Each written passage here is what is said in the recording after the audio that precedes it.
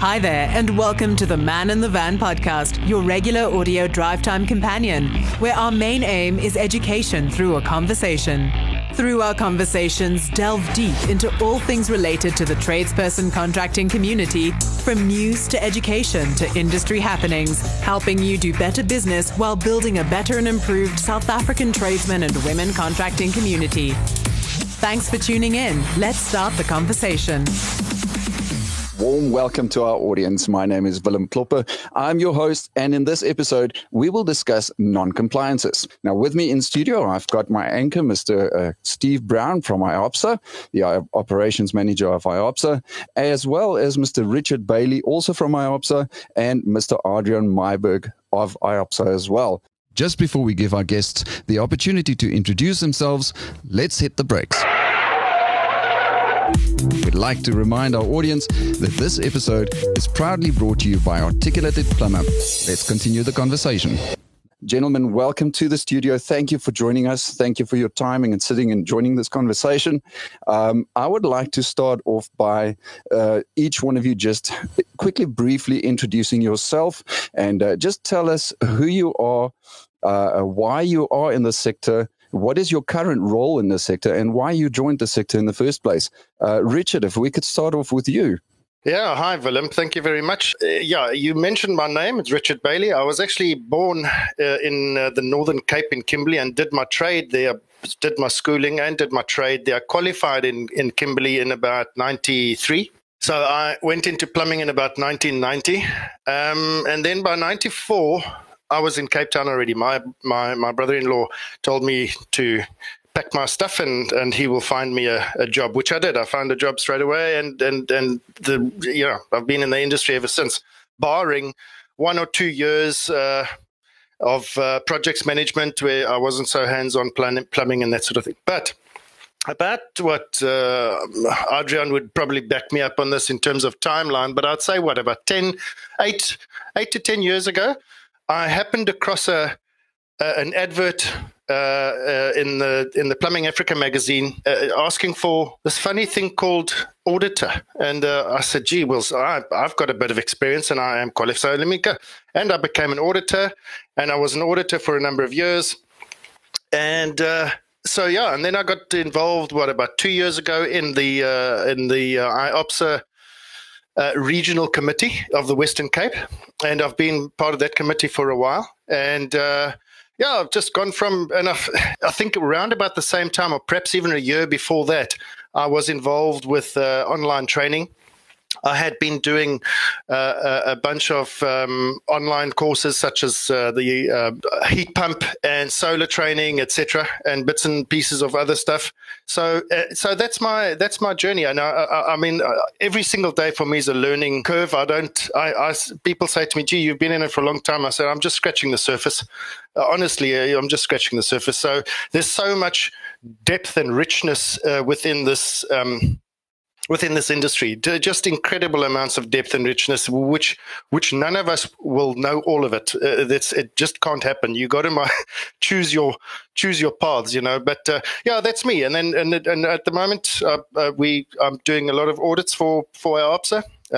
I'm involved with PRB, and a bit of training on the side as well. 100%. Thank you for that, Richard. Adrian, if we can have a little bit of an introduction of yourself. Hi, thanks, Willem. Hi, guys. This journey started 30 some odd years ago, became a plumber, also qualified in 91, I think. I was in construction for close on 13 or 14 years, and then took a step into the local authority side, became the youngest plumbing and drainage inspector for the old PE municipality. And then when we changed over to a metro, I was also promoted to senior plumbing and drainage inspector, a position I still hold today. IOPSA auditor, webinar presenter, most importantly, more recently became president of IOPSA, or national president of IOPSA, chairman of JASWIC, PRB Exco member, CPD committee member, anything plumbing related. I think one of the things that get you out and about every day is the fact that, you know what, you can actually make a difference in the industry. Plumbers tend to be deemed the ruffians of the trade or the hooligans in the system. But you know what, salt of the earth, if I can be of assistance to any one of those guys in any given day, then so be it. Then that'll keep me in this industry for a very long time. By the sounds of it, it sounds as if your involvement, both Richard and Adrian yourselves, your involvement with IOPSA does include experiencing as auditors or auditing, and I take it that is auditing of plumbing work and inspecting work of the plumbers that have been done. Is that correct? Yes. Yeah, that's correct. So just to put you in the picture very briefly. Because of requirements that is set out by SAQA and the role that PRB need to fulfill with the quality control of the registered plumbers, they need to carry out some sort of mechanism in order to be able to maintain a high standard of workmanship. So what happens is that for every COC or certificate of compliance that a registered plumber issues, we pull about 5%, 4.5% to 5% of them. And the system does it randomly, and then the system will allocate auditors to go out and have a look at whether or not the compliant or the standards have been complied to. So that's the auditing process. It's a very, very useful, very effective tool in its objective, in achieving its objective. I think, Richard, when you say that in terms of, the audit process and everything else, so maybe just touch on that, and I'm sure we'll touch on it later on, but, in terms of the consumer, so what does that mean to the consumer? A certificate's been issued, it's been audited. So where are the values? Well, it's very couple of words, peace of mind. Full stop. That pretty much sums it up. Look, there is supposed to be, but it's a very difficult task to keep a strong handle on what goes on the ground in any trade. I'm not talking about plumbing only, but any hands-on trade where a person is called out to perform a service, whether it's to install an alarm or fit a window. There are certain standards that need to be adhered to, and it's that those standards are there, and they come about because for the need of public safety and safety to human beings and to the consumer. So, and performances as well when it comes to plumbing. So if those are not adhered to, and the thing is that Mrs. Jones doesn't know what the standards require. So I could go there and put in a very nasty installation, and nobody would know any better until something goes wrong. And so the consumer can rest assured that with a mechanism like this in place, it is something that is an extremely effective way of ensuring that the plumbing installations that are being checked are properly done, and that is an added sort of incentive for Mrs. Jones to go and seek out a plumber that can issue these certificates. 100%. Thanks for that, Richard. That kind of steers directly into the fact that plumbing work is being audited and have to comply with certain standards and requirements. And that steers directly into my next question. And Richard, maybe you can help me out in this one. What exactly is a non-compliance? Well, you need to know what it's not compliant to. So you've got to refer to something. There's got to be a benchmark. And that is the South African national standards, the SANS. They are published by the SABS, and these are the same things. It's like the national building regulations, or very, very similar. But those are the rules and guidelines that we as an industry, as a trade, as installers have to abide by. If it tells me I have to put in a 22 millimeter pipe here, and I put in a 1/2 inch or a 15 millimeter pipe, that's a non-compliance. So where there is a clear-cut law or a requirement for a specific installation in the national standards, and I do not adhere to that, that is non-compliant. So it is not. So let me answer it in a nutshell. Anything, if we compare it to what the requirements are in the standards and it doesn't meet those requirements, that we deem as non-compliant. And Richard, you mentioned previously or earlier in the conversation that why audits are being done, etc., and the reason therefore, and you said for public safety or the consumer safety and full stop. And I take it that, you mentioned that if you do not comply to the standard requirement, that could pose a risk to the consumer. That could actually put somebody's life in danger or somebody's health in danger, for that matter. And for that seems to be the main reason for the existence of standards and for people to work according to certain standards. It would be more than just that, but you are 100% correct, especially when it comes to plumbing. If you think about what we deal with in plumbing, we're responsible for a number of things. We have to ensure that clean, potable drinking water arrives at your tap in a way that is safe for you to effectively drink out of a tap. Now, that thing's traveled miles and miles and miles. We need to ensure that it gets there safely. We also need to ensure that it's not wasted. We also need to ensure that whatever human waste we generate in our homes is safely removed from that home. Now, if either one of those two things go wrong, we're placing public health at risk, not only for that household, but for an entire area sometimes. Think about geysers. It's a pressurized tin can with hot water in it, with a heat source that sometimes doesn't switch off. Think about that for a minute. If folks don't take this seriously, there's problems. So yes, safety, but also very much performance, Willem. We need plumbing installations to perform certain things, and we need them to do certain things. And if it can't do the things, then it creates more hassles and sometimes just irritations, but it multiplies out. So yeah, it's a big field. All right, so now we've determined that, all right, a plumber can go out and he can do an installation, or he can do a repair on a previous existing installation, and that a plumber himself can make a mistake and his work or his material can most probably not be compliant to the requirements and the standards. But what happens if a plumber notices or picks up a pre-existing non-compliance? He gets to the site and he notices that a previous plumber has done an installation or a repair that certain aspects thereof are not compliant to standards. Adrian, maybe you can help me out in this question.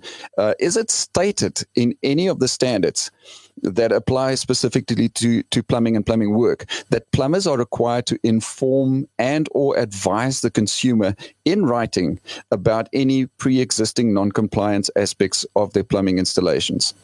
Yeah, well, it is, or it has been captured in various different places in the standards. Most prevalent probably the SANS 10254, which is the installation standard for geysers, which require you to actually assess and then inform accordingly if there's any non-compliance or pre-existing non-compliance. Important to note, you don't do this on your own work, but if there's pre-existing non-compliances, to actually notify the owner in writing. The other instance would be 10252 Part 1, which is the standard for water. It's a very clear-cut requirement that there's any, Richard mentioned it just now, if there's any possibility of contamination of potable drinking water, not only do you need to inform the owner or the consumer of that premises, but you're also obliged to actually notify the local authority if there's any cross connections or interconnections or backflow risks involved in that potable water. So yes, there's a number of instances in the standard itself, but basically if you had to use your common sense and analyze the job that you're approaching, it could be a drainage job, it could be a total revamp of a building. I think it's just important for the contractors and the guys out there that if you are going to start a job, even if it's a revamp or something that's there, please note all the existing or pre-existing conditions. You might run into an installation that was done 20 years ago with the old popular polycop pipe, and by the time you issue the COC for your new work, you'll find that you're actually complying, or you declaring, your declaration says it complies with the standards, and the existing or the pre-existing stuff might not have been. So yeah, it's not only as referenced in the standards, but in general, looking at a job, you'd hate to sign a COC for something that was done 20 years ago and open yourself up for remedial work. So can I deduce from that, Ardian, that in notifying or advising the customer or the consumer of that existing non-compliance aspect of their plumbing installation, does it serve to protect them as a consumer, their safety, as Richard stated earlier? Or is it a type of an encouragement for them to say, look, I have noted as a qualified and licensed plumber, I have noted some aspects of your plumbing work that do not comply to standards. It may put you at risk, and I encourage you to sort of upgrade your plumbing installation to become compliant. Is that correct? If I deduce that from what you said, pretty much. It's a double-edged sword, or it's a win-win situation, if you could rather call it that. By notifying the consumer of these imminent dangers or the non-compliances, you're not only making him aware of that there's something that could cause him or his family or his property, for that matter, harm or damage, but in the same time, then the plumber, by notifying the consumer, could not then be held liable for the refix that is supposed to happen, or the remedial work that is required to fix something that was in place by the time he actually got to site. So the plumber then basically, if I could use the term loosely, indemnifies himself from having to fix pre-existing conditions, but at the same time make the consumer aware of either imminent danger or possible damage to his buildings. Just before we continue the conversation, it's time to hit the brakes again. Don't forget to download the all-new and improved App Plumber from the Google Play Store. All your plumbing solutions are just a click away, exclusively for Android users. Let's continue the conversation. So, Adrian, just in terms of that, so, like you said, the responsibility now moves to the homeowner and the responsibility goes there. But what about new builds? Does this apply to new builds, for new buildings or this non-compliance, or how does that fit? When it comes to new builds, you'd find that there's a portion of work that would not, or there's a possibility that there's a portion of work done by a design professional or put on the table to be done from a design professional that might not necessarily comply with the standards. And the same would apply to that. If the contractor then makes the developer / builder or owner, developer, architectural professional team or whatever aware of the shortcomings in that specific design, or as per, if we do it according to this drawing, we might have hassles having it signed off at the end of this project. If he covers himself by notifying everybody involved before the work actually starts or while the work is on the go, then yes, the non-compliance would then refer to that notification, or that would be covered by that notification to everybody involved, saying that this does not comply with the standards. And at the end of the project, when the COC needs to be signed, then obviously the plumber's workmanship and the material and that will be audited as per usual, with a reference to this notification to say that I have informed X, Y, and Z that this needs to be done differently, or in order to comply, they need to amend something.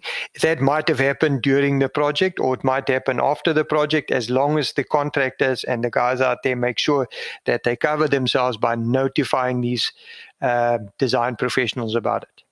I think, Richard, that steers into my next question, and perhaps you can help me out with this one.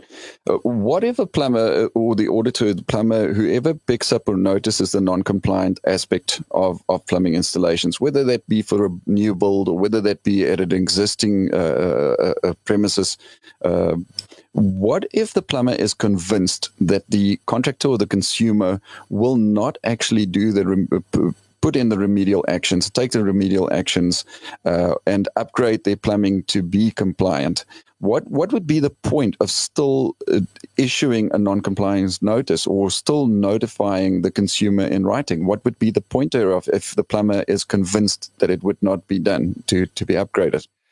Well, there's a number of things that I'd say to that. First of all, you need to be convinced properly, and who else is convinced? I mean, it's easy to say, well, so and so said this and that. There needs to be a paper trail. There needs to be an irrefutable paper trail. So let's just separate the two things out. Let's talk about pre-existing conditions where a plumber gets there to replace a geyser, let's say, and there's a few issues in and around the thing. So now he says to the homeowner, I suggest we upgrade X, Y, and Z to standards. It's going to cost you $3,000. And the homeowner then says, no, thank you, and does so at least in writing or an email or something like that. Then it's okay. Then he can show that he has suggested whatever remedial actions are necessary, that was considered and it was refuted or rejected by the homeowner. Then he's in the clear. With new builds, like Adrian said, sometimes even plumbers doing new builds are subject to having to deal with very bad design decisions. And that's a debate that can rage. But I think the earlier the plumber gets involved with making those decisions, I mean, right at the beginning when he's quoting on the thing and looking at the design of this and recognizes that he can't get his overflows from that position out, then he needs to raise some eyebrows somewhere and start talking about it. But the question from you was, what's the point of giving a homeowner, even though the homeowner flatly refuses, and what's the point of giving them a non-compliance? Well, first of all, it's a requirement. You need to. So the law requires you, or the standards requires you to do so. And that falls squarely and nicely and neatly into the requirements of the Consumer Protection Act as well. The Consumer Protection Act is very clear as to what it is that a service provider or a person that is providing a product or a service, what it is that I need to do in order to fully inform the homeowner or consumer as to any potential dangers or risks or even performance dangers or risks with regards to the product or service that I'm providing them. So it's a requirement, number one. But number two, what it does for the plumber is it indemnifies him, for want of a better description, when once he's done the proper procedure and filled out, issued the notice as it is to the homeowner, and it satisfies the requirements set out in the Consumer Protection Act, the plumber is indemnified from responsibility. Nobody can come back to him and say, you are responsible for this thing going south and causing an explosion. No, I'm not, because here it is. I gave that thing in writing. Lekker, thanks, let's go. Second of all, not only does it indemnify the plumber, but it also places the homeowner now squarely in, let's say, it moves the onus over across to the homeowner. So the homeowner, for better or worse, is now aware of these non-compliances, whether he deems it as a bad thing now because he's responsible, or whether he deems it as a good thing now because it's the first time he's heard about it. All in all, it's a positive because the homeowner has the right, he has to know. He's a layperson. He doesn't know when a geyser is going to become dangerous. And he doesn't know when a sewer system is going to start causing safety or health issues. So he deserves to know, and he must have the correct information in order to make informed decisions going forward. I think also, Richard, I mean, in terms of the CPA, it states there in plain English, maybe you could touch on that, in terms of how that prescribed is, because it is quite detailed. Yeah, it's very detailed. And there's quite a few requirements surrounding that notice. It needs to be not legible or understandable by a layperson. And I'm talking about a layperson that doesn't know the first thing about plumbing. we must assume when we are writing these things that the person knows nothing about plumbing. He needs or she needs to be told what is wrong. They need to be told what the possible consequences are of this thing going wrong, and what dangers exist and what risks exist. And then they also need to be informed of how to go about rectifying it. And all this needs to be done in plain English, plain language that you or I, if a lawyer was speaking to me now, I wouldn't be able to understand the way he speaks to a fellow lawyer. He needs to dumb it down for me to understand, because I don't understand lawyer, but he must talk in such a way that I understand what he says. And that's what it means. Now that we know that the reason for and that plumbers must or need to issue the non-compliance notices, regardless of whether the consumer says that they're not going to upgrade their systems or whatever the case may be, Adrian, are plumbers compelled in any formal way to use specific methods of issuing non-compliance notices to the consumer, such as that of IOPSA or the PRBs for that matter, or may they use any method or form of notice that they seem acceptable? I can maybe just add to that. Can they use any specific form of method of notice? Can they perhaps is it acceptable to notify the consumer verbally or even via SMS of the non-compliance? What are they compelled to use any specific method? Okay. No, if we're saying that you're referring to the IOPSA and the PRB, you're not compelled to use them. Although I must add immediately that they, as far as convenience and ease of use and being complete or being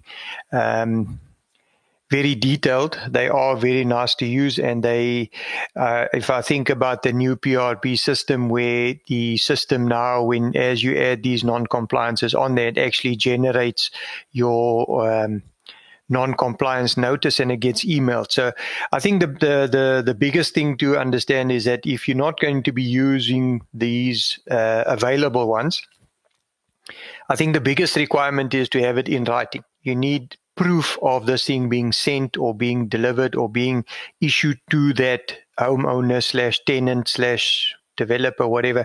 The point is, you could use an email or you could use a company letterhead and inform them accordingly.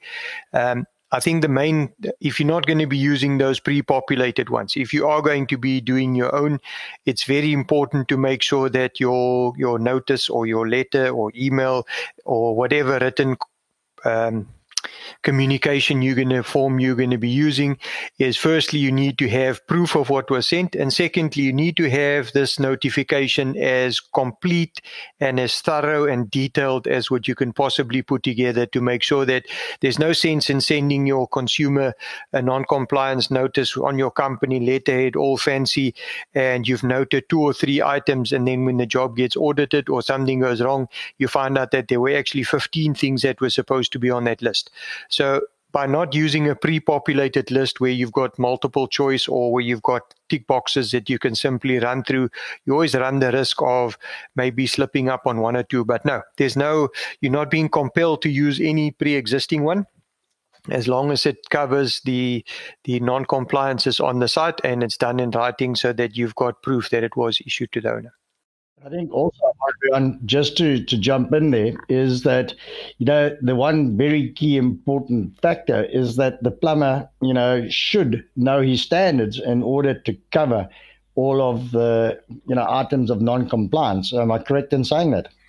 Yes, I've actually got it noted down here for a bit later on. But while we're on that subject, if knowledge of the standards is, I would say, paramount, probably the most important thing from the day when you start. I see in the new curriculum, they actually get the guys started on the standards quite easily. Firstly, if you don't know the standards, you won't be able to recognize the issues, or you won't be able to list those issues if you do not know what to look for. Secondly, if you do know the standards, and you are going to be recommending remedial work to be done or remedial action required, that recommendation should then also comply with the standards.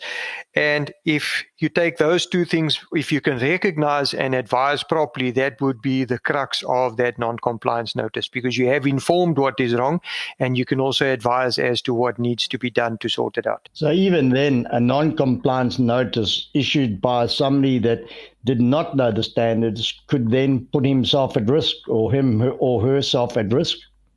Yes, because there's a very distinct possibility if you don't know the standards and you're just taking a quick glance, or you're running by word of mouth because you heard someone at a merchant counter talking about something that they got audited on, or any form of word of mouth for that matter. If you're not 100% sure and you are going to be issuing this, you would be exposing yourself. Like I said, if you're issuing a non-compliance, whether it's a notice or an email or something on your company letterhead, and it lists 2 problems and there's actually 15 of them, then that contractor must be aware that he's probably going to be held liable for the other 13 that weren't listed originally. Richard, if you could just add to that, perhaps, from your perspective as an auditor, are plumbers in general completing non-compliance notices correctly? Willem, if you had asked me that question 6 months ago, I would have just given an emphatic no. But I have seen a few, well, not many in terms of percentage, but I've seen a number of plumbers really issuing top-notch non-compliance, wording it in such a way that is easy to understand and very nicely set out. Unfortunately, that's the vast minority, and the vast majority, most people, plumbers, installers that are issuing non-compliances to consumers are not doing it properly. The detail is not there. The requirements within the CPA are not met, not even close. So, no.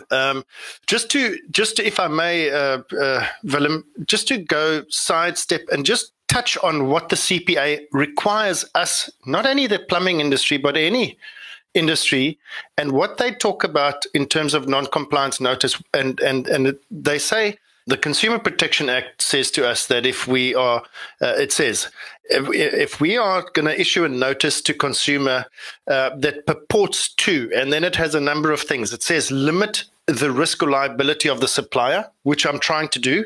I'm trying to limit my risk by issuing this to you.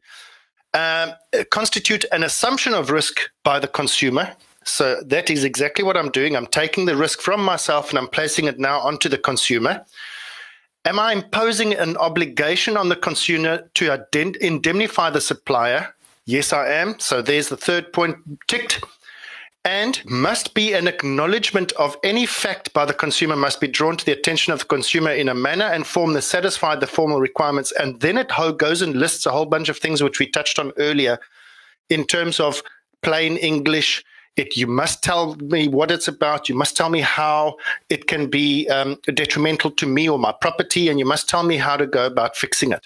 And you must also tell me whether I can be expected to be in any danger or imminent danger or death or whatever the case may be. So it is exactly that. And plumbers must realize that the stuff that we are putting in really and truly does fall squarely under the requirements of the CPA there. I think also, Richard, it also states in one of those areas and items that they pick up, and they use the specific word, must not take away the rights of the consumer, by them not understanding or being, having that notice delivered in something that they don't understand. So you're actually taking the rights away from that individual by using plumberies or plumber jargon, that's going to take away their rights.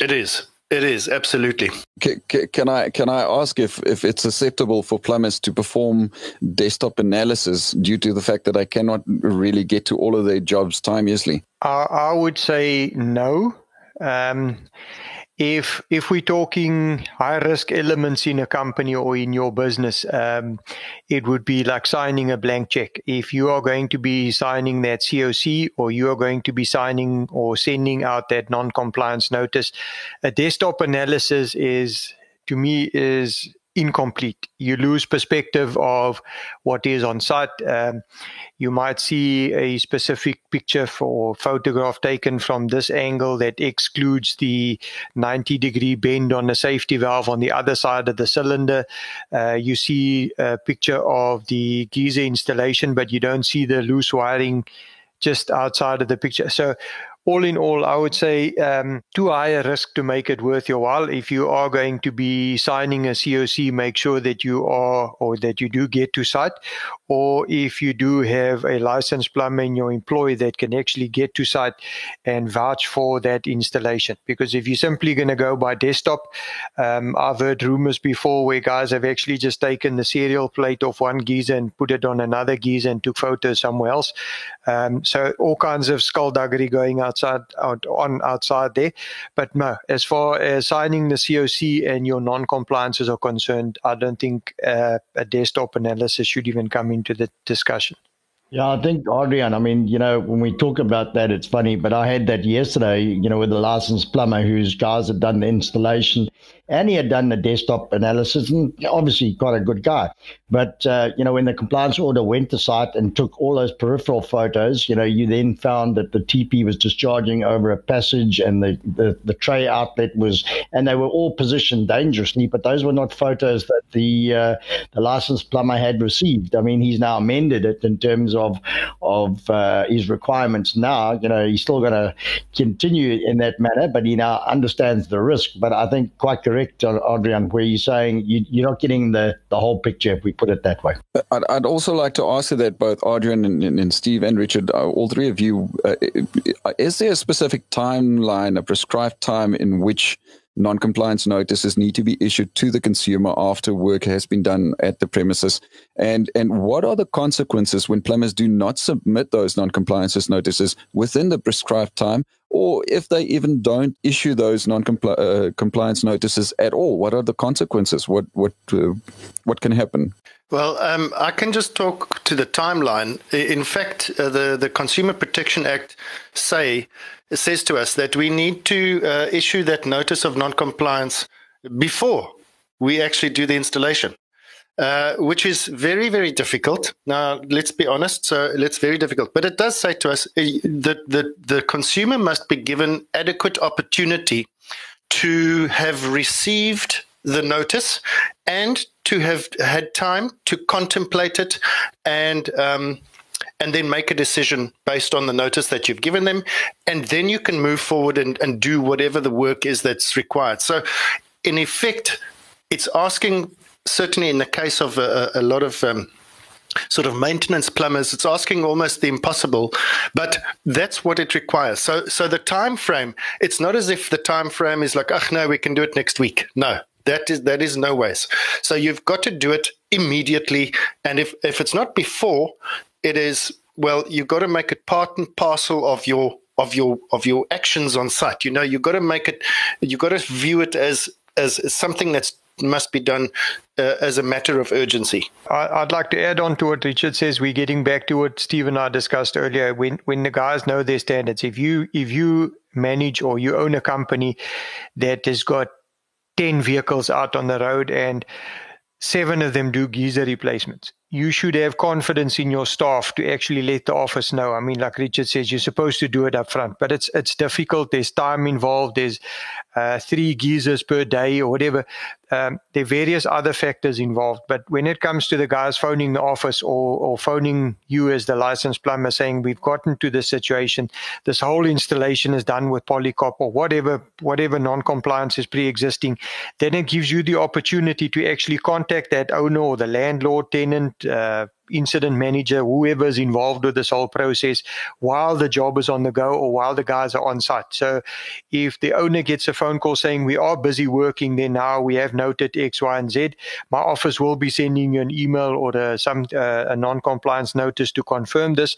As long as you make them aware, then basically I think the reference is normally to a reasonable man or a reasonable action. So I think that would normally be included in that. But I think also the risk, I mean, we've had it a few times where the plumber's actually been to site, conducted an installation, and hasn't noted anything in terms of non-compliance. And within sort of the time frame of issuing the certificate of compliance, which is 5 days, hasn't notified the consumer in writing of any non-compliance, and then there's been a problem on site. And, the client was never aware of it, and the plumber's never made them aware of it, and now the plumber's now putting himself at risk. So you've got a pipe that's burst in the roof. It was non-compliant. It was there before, but now that plumber's at risk because the client's saying, well, nobody told me, and you were the last guy up there, and it's one of those jobs, and you've now put yourself in a hell of a position.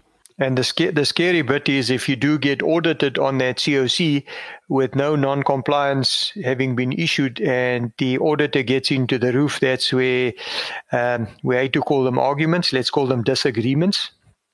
When that starts is if you start pointing out this needs to be fixed and that needs to be fixed, and all of a sudden the remedial work on that non-compliance material and work around that geyser installation actually becomes a bigger job than the actual geyser installation itself or replacement itself. So yeah, by not issuing or by not making aware, you're just exposing yourself to a whole lot of heartache. Then I think the other thing, Audrey and Richard, that comes in is that we've had a few cases where the plumber's taken it upon himself to upgrade without actually getting the go-ahead from the consumer and taking this as being, okay, upgrade it and everything else. But, the CPA again states very clearly that you cannot do any work unless you've been authorized to do it. So again, it's getting back to that communication from the plumber to make sure that he does it in the correct manner. So then I can ask Richard if maybe you can help me out in this question. If a plumber has issued a non-compliance notice to the consumer, but they have not stated all of the non-compliances that they may have noticed at the installation, and if that installation or that COC or that installation then gets audited, what steps can or must be taken due to the fact that the plumber has not listed all of the non-compliances? Yeah, Willem, I think if you look at a non-compliance notice, it's probably easier to think of it as a non-compliance notice for one particular non-compliance rather than a notice of a dozen things. So what would apply to one would apply to the other. So yes, I can give you one notice with a list of a dozen things. That's perfectly acceptable. Don't get me wrong. But if you've missed a few, then you have missed them completely. So it must be treated the same as if you haven't issued a notice of non-compliance at all.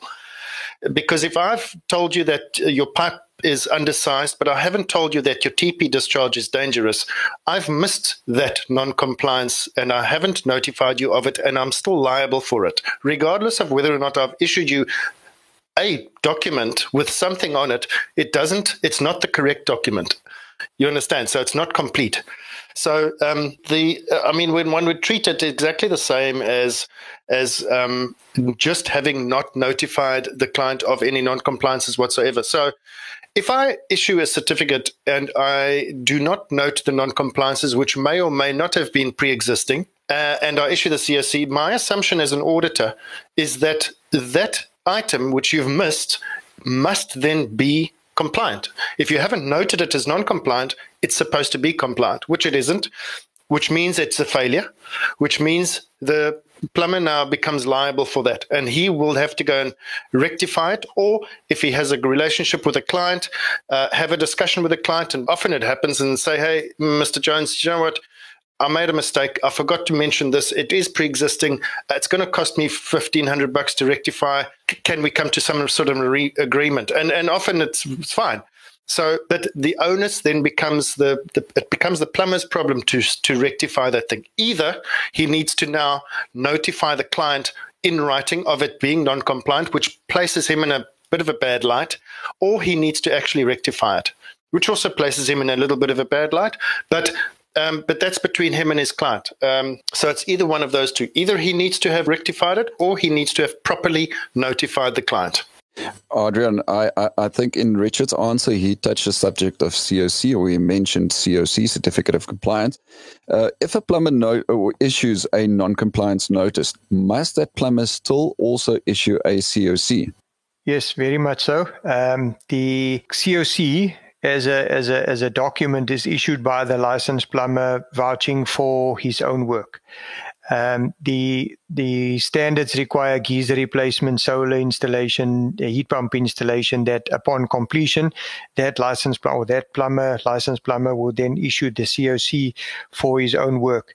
Part of that certification or self-certification ends with the declaration down the bottom that says all the workmanship material complies with regulations, standards, and bylaws, and he signs at the bottom there.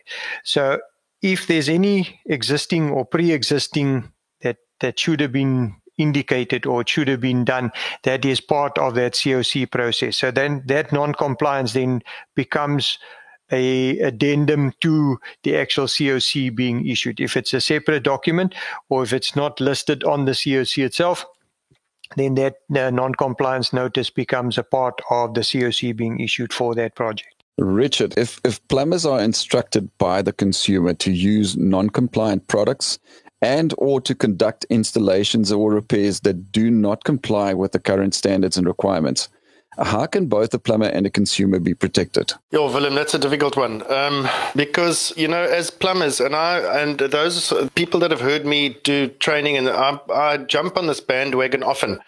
As plumbers, we must be stronger and prouder in our trade and in our profession, and we've got to stand up and say, do you know what, Mr. Jones, I don't tell you how to do your work, so don't go and tell me how to do my work. This is what the requirements are. Now, listen, Willem, we are assuming here in a situation like this, we are assuming that the installation or whatever can be done correctly, but I'm being instructed to not do it correctly. Then I'm going to stand up and I'm going to say, no, I'm sorry. I'm the qualified registered plumber. You need me and you need my signature on a certificate of compliance. You're asking me to issue you with my name on it, a piece of paper, a piece of legal paper that states categorically that the work that I've done complies with all the standards and requirements that I know to exist. You are asking me to issue you that piece of paper.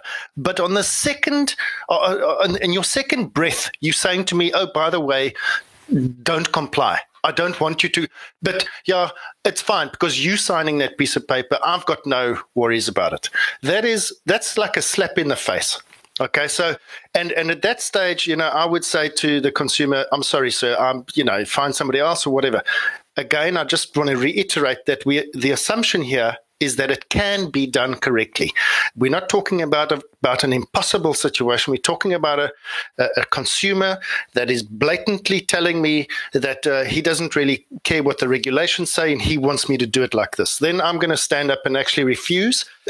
That's how to protect yourself. As for the consumer, I don't think, unless Adrian or Steve want to say something about it, I don't think the consumer can be protected in a situation like that. If he's gonna ask me to go against the standards, how can he be protected? Yeah, but I think what Willem's saying is that, in terms of that, and we do have it, the guys go and buy some brassware that's, cheap and nasty, but, they'll encase it and tile it and, everything else that'll last 2 years. And I think that, that's where it goes back to, again, and Richard's quite correct in saying that, is that we shouldn't be deviating from what the standards are. But then they cannot be expected to be protected in the same manner. But the plumber can protect himself in terms of documentation, as Adrian said earlier, is that so long as it's denoted and covered and everything else, and you're protected and that responsibility moves back to the homeowner, then you are covered, but the homeowner is not. Yeah, I think it's also important to note, guys, that if you consider that the registered owner of a premises, whether we're referring to the National Building Regulations, whether we're referring to standards, or even if we go down to municipal bylaw level, the registered owner of that premises is responsible for what happens on that premises. So if he's asking you to break the law, I don't think he deserves, I'm not being facetious, I don't think he deserves to be protected, because if he's the registered owner and he wants to have that done on his own premises, he doesn't deserve protection. Sorry. Especially, Adrian, if that consumer has been made aware of the nature of the non-compliance and is au fait with all the details regarding to what he's asking you to do. So if you've informed him about that and he knows what the story is and he still says, no, go, forget about it, do this, then I agree with you. He doesn't deserve to be protected. I can add to that. If a pre-existing non-compliance has been existing since the inception of the plumbing installation, and it has been working for years, it's been sitting there from the time that the plumbing was installed, the plumbing installation was installed at first, and it works, it's functional. What would be the point of still advising or notifying a client of that specific non-compliance? Consumers may see this as plumbers pandering for new work and for which the insurance companies must pay for, etc. Is that a correct perception to make? Or okay, I think we need to take one step back before I answer this question. If we go back, let's call it 15 years, 20 years ago, you would find that there would be work out there. Not all local authorities are in a position or have the manpower to actually inspect all new work being done. No one bothered to follow up on replacements, remedial work, additions and alterations, revamps on buildings. So we went through a nasty patch in the plumbing industry where we had non-qualified or unqualified people doing plumbing work. There was no strict control around the material being used and what have you not. So you could possibly, or you would find that on a lot of these existing non-compliances, that the previous work was never signed off by the local authority when it was installed originally, whether the owner did a weekend project with his brother or his son, and they installed a washing machine connection and what have you not for mommy over a weekend. Anything could have happened on that premises, but the previous work, if it was not inspected or audited previously, when the plumber comes along now to do work on that premises, and he's going to be the one that declares the work that he done to be proper, compliant, material, safety, every single aspect of plumbing that we keep harping on about is done according to the book. The non-compliance notice would be the only way that he excludes all the other non-compliant work or material or installations that was done prior to him getting to site.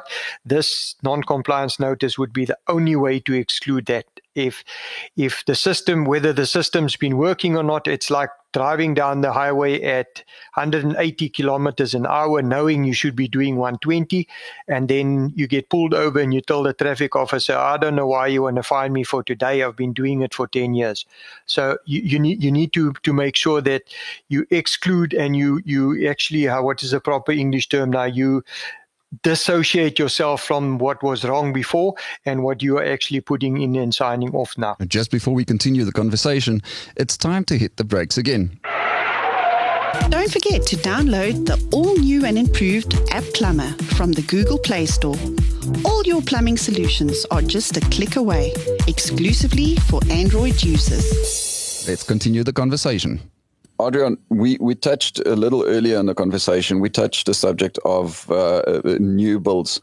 And I want to ask this question, and perhaps you can help me on that. What happens when a building control officer on a new build site provides an occupancy certificate, but the compliance auditor fails the installation based on non-compliances that was not identified by the building control officer? Does this create dispute? What happens in an instance like this? Okay, let's start off by saying that a building control officer has got his job description or his qualifications are defined in the building regulations. He's either a QS or an architect or an engineer. He's not a plumber. So if we do have a contractor submitting a COC with a declaration of compliance, he's now signing this document. Basically, what the building control officer does is he accepts the COC from that competent person or from that licensed plumber, and he signs off on the basis that he's got a declaration saying that the plumbing complies. The same principle would apply to the roof. The building control officer does not get into the roof. He gets a certificate stating that the roof has been done by a competent person or has been installed by an accredited installer. Here's a certificate from whoever. Electrical, glazing, Form 4, any of those documents that he gets together. He signs that certificate off for the owner on the basis that he's been provided with written documentation to say that this thing complies. He's not a plumber. He wouldn't know with no disrespect to BCO, most of them would not know the first thing around plumbing. But if he gets given a declaration by a licensed plumber who's a professional to state that this work is in order, then he's going to sign it off on that premise. The issue with the non-compliance that the auditor might pick up is straightforward. The contractor signed a COC to say that the work complies in all regards to standards, material, all the rest, like discussed before, which makes him responsible. So even if the BCO or the building inspector or whatever you want to call them in that area where you stay have passed it and issued a COC. Remember, that COC is a certificate of occupancy. In other words, the building is deemed safe to be occupied. So the person could then move in. There's a firewall between the garage and the door. The glazing is sorted. The building control gets documentation and paperwork for all of that. So would that COC from the plumber be. But if he signed it and there's non-compliance, then the auditor could still hold him liable for that very non-compliances that they installed or the work that wasn't done properly. So in the absence of having notified the architect or the engineer or anyone up front about these non-compliances or pending issues that will come along at signing off, then unfortunately that licensed plumber would have to go back and fix up whatever is non-compliant. So Richard, I can ask you then, what can plumbers do?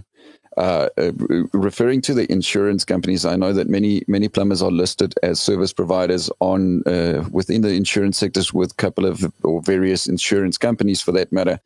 What can plumbers do when they have, they've done work on installation and they've noticed non-compliances, but the insurance companies or the consumers do not rectify the non-compliance issues, and that those non-compliance issues will affect the warranty of the products that the plumbers used when they were doing installation or repair work? What can a plumber do in an instance like that? Yeah, look, it's the same as any other non-compliance. The fact is that if a plumber, nobody is expecting the contractor, the plumber, to incur cost and work at a loss in order to satisfy or to achieve a compliant installation.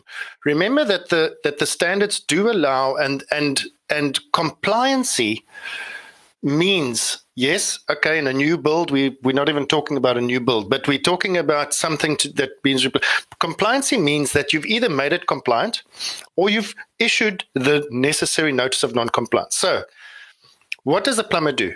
He gets it in writing. If the plumber's answer to the auditor, for example, is no, but the insurance company did not, they do not pay for betterment, and therefore I cannot do X, Y, and Z. Fine. In writing, please. Now, next question is, did you or did you not notify the consumer of the fact that this is non-compliant, and did you give them an opportunity to have them rectified, or have you rectified? If that answer is no, then I'm sorry, you should have done so. Perhaps you should have spoken to the consumer and had them make the decision. It is, after all, their home. They are the ones that are occupying it. And if it's a dangerous situation, most certainly they deserve to know.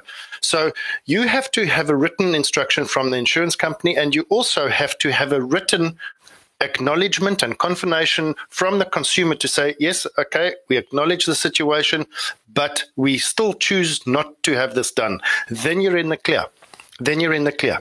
But if you just haven't got either of those things, or you just kind of a verbal discussion or agreement that nobody can refer to or nobody recorded, then it becomes very, very difficult. So you have to get stuff in writing. Yeah, and I think also we've got to just remember that, from an insurance point of view, they'll like you use the word betterment or putting the client back in the same position. And I think you're quite correct, Richard, where it becomes a responsibility of the plumber to convey that information. And as we've said in terms of the CPA, is that they are aware of the decisions they make. So if they choose not to rectify any particular part of the installation that is going to affect the warranty, well, then they've made a conscious decision based on correct information, and therefore they are accountable and take responsibility that in the event that it does fail, that they can't now go back to the insurer or to the plumber and say, well, Mr. Plumber, you need to come and replace this geyser for me. No, they've taken responsibility for it.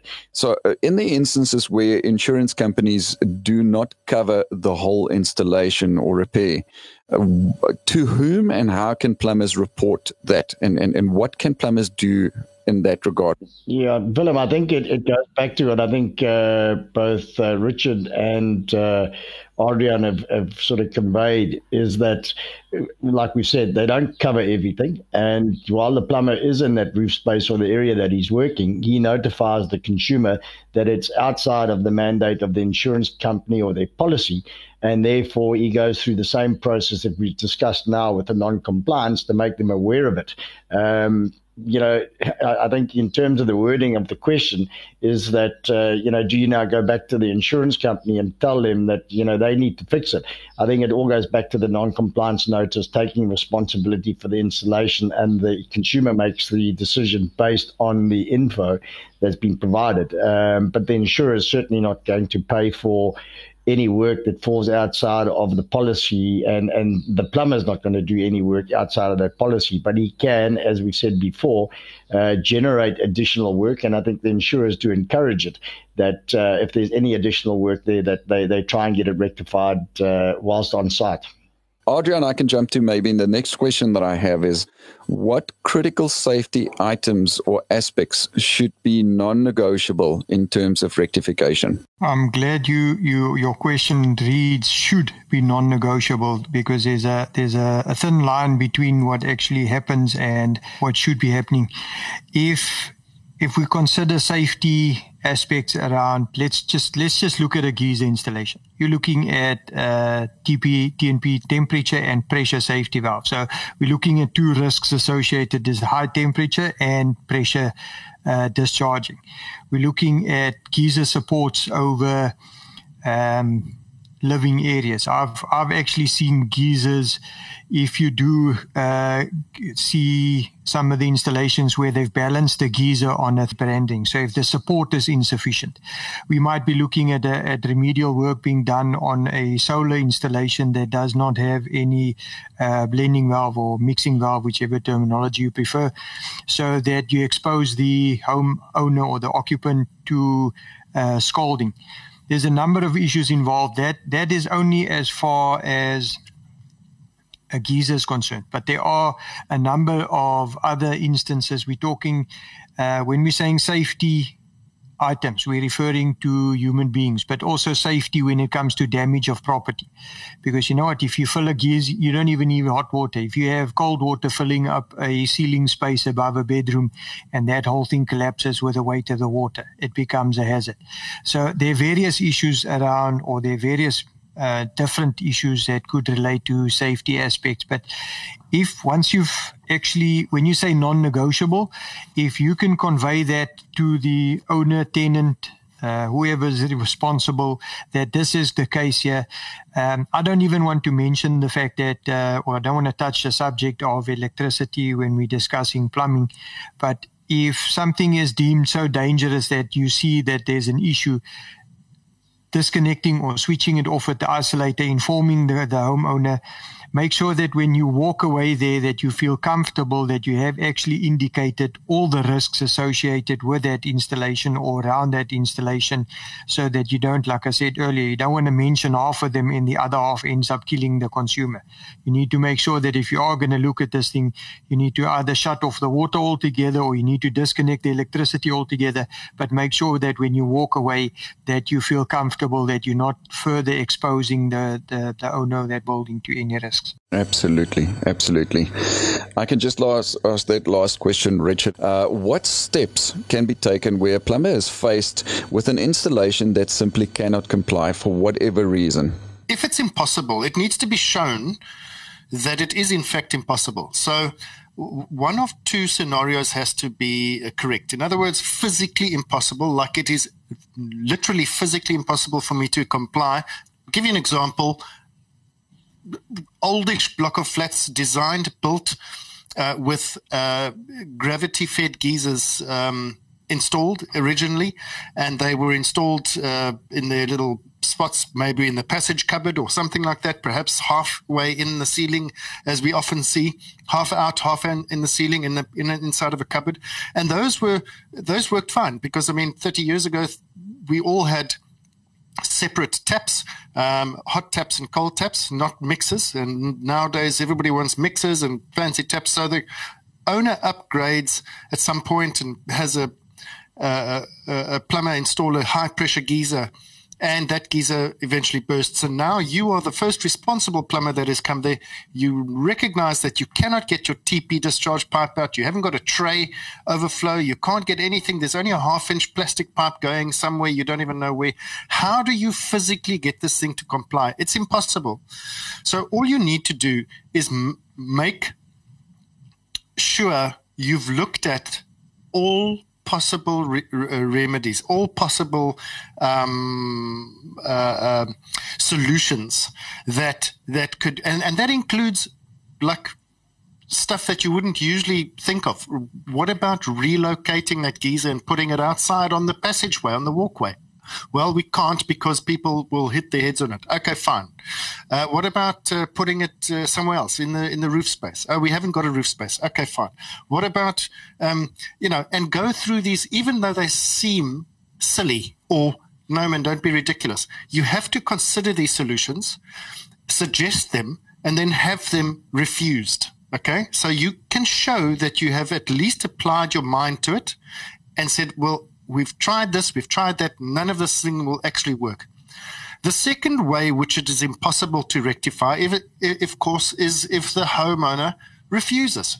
Yes. Even though the homeowner has been told or shown that, it could possibly be a dangerous situation or a non-performance situation or whatever the case may be, and the homeowner says, I'm sorry, Richard, but I don't want you to put it there. I just don't want it. I want it here. Okay, then you need to make a decision. If it's a safety thing, I don't think that's a negotiation. But if it's a performance thing, like a little bit longer, dead leg to a point or whatever, then you put it in writing and you say, okay, I've brought it to your attention and here it is, and you've refused me. And both of those scenarios mean that the plumber is covered, because it's an impossibility for him to actually rectify it. But you've got to be able to show it. You can't just say to an auditor, oh, because he said so. No, that you've got to show it. Sure. Or the other one, it was like that before, and you leave it like that before, and it just becomes a continuation, and nobody actually addresses the elephant in the room. Or it gets discharged, if we take the TP as an example, to a bath or over a bath or a shower or whatever, and there's just nobody actually thinking logic. So again, as Richard says, going back to the safety issue after you've just checked and done all the balances. Just before we say goodbye, it's time to hit the brakes one last time. We'd like to encourage our audience to follow Articulated Plumber on Instagram and Facebook, not only to find out more about the Man in the Van podcast, but also to learn more about any exciting and interesting news that we may have. Our handle on both Instagram and Facebook is Articulated Plumber. Gentlemen, I'd like to thank you for your time and your effort in having joined us in studio today, and for your inputs and for the information that you shared with our audience out there. I think that you've shared very valuable information with them, and that you've clarified quite a few questions that they may have had with regards to non-compliances and how non-compliances work and how they should be completed, etc. Are there any last words from either of you to the audience members just before we end this episode?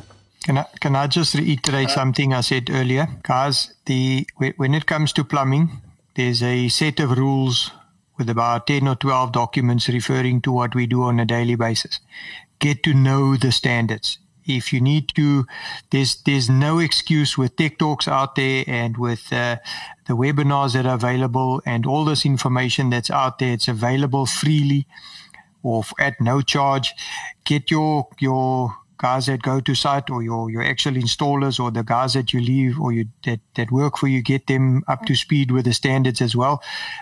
It's the only way to protect yourself and your company, is if you're aware of what is wrong, or you can pick up on what is wrong and then suggest the way out. You will be covered as far as non-compliance is concerned. If you're just going to be sitting back filling in a generic thing to say that, the current existing does not comply, that is no longer, it was never actually acceptable, but it is no longer acceptable. Get yourself into a position where you can actually defend what you do or what you don't do. Thanks. Yeah, if I can just have a last word as well.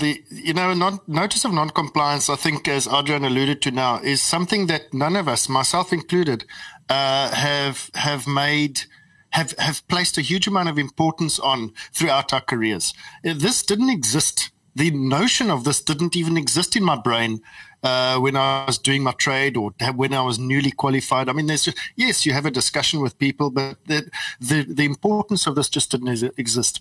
And we just need to, and I say this with a lot of stuff that a lot of information that is out there, we have to have a change of mindset. We have to. The whole world is changing. The whole world is changing, not only technology and this and that, but everybody's psychological mindsets are changing. The world is a different place, and we have to ensure that we protect ourselves. And guys, this is a simple, easy mechanism and effective mechanism to protect yourself from any kind of liability. How many times I shake my head and I just want to scream, because it could have been achieved and prevented. Whatever the dispute is, or whatever the thing is, could have been prevented just with a simple and proper communication at the right time. That is so key for me that I just want to please encourage everybody to make full use of the non-compliance notice and see it for what it is. It is something that protects you, and if you look at it from a holistic, it protects everybody, including the consumer. Thanks a stack for that, Richard. Steve, any last words from yourself? Yeah, I think Adrian and Richard have put it together, but I think that, like I say, that non-compliance is your friend. It's there to assist you, and again, either protect, or, if you have the consumer that's going to take cognizance of what you've done, it may in effect affect your bottom line. But I mean, the clear thing is it's a non-negotiable. It's a requirement of the standards, and it lifts you to a level of professionalism, because you're now showing that consumer you know your stuff, and again, it just elevates you up. That's all I have to say. Thank you. Gentlemen, once again, thank you so much for your time, for your efforts, for your inputs. And of course, thank you to our audience. Thank you to our audience to tuning in and to listening and joining this conversation. We hope that you have gathered some very valuable information, and that there's been clarification on a couple of questions that you may have had in this regard. Finally, it's time to switch off this engine. Cheerio. Man in the Van Podcast, your regular audio drive time companion.